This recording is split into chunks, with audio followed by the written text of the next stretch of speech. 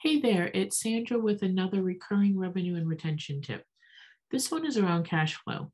If you're an agency, consultancy, or business coach, you know that cash flow can sometimes be an issue, especially when you've got clients who just don't pay on time. That happens often when you're working with larger organizations, and it can happen with some of the smaller ones also. So, another benefit of a membership, subscription, or even monthly recurring revenue program is knowing that when you turn the lights on day one of the month, that you're getting X amount of revenue in. So if you've got a membership program that bills, say, $100 per member, and you've got 10 members, you know that you have $1,000 coming in before you do anything for that month.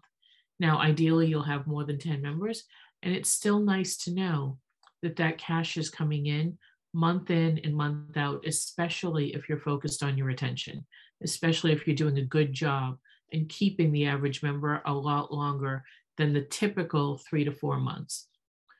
So, cash flow, memberships, what a great combination. I'll talk to you soon. Bye for now.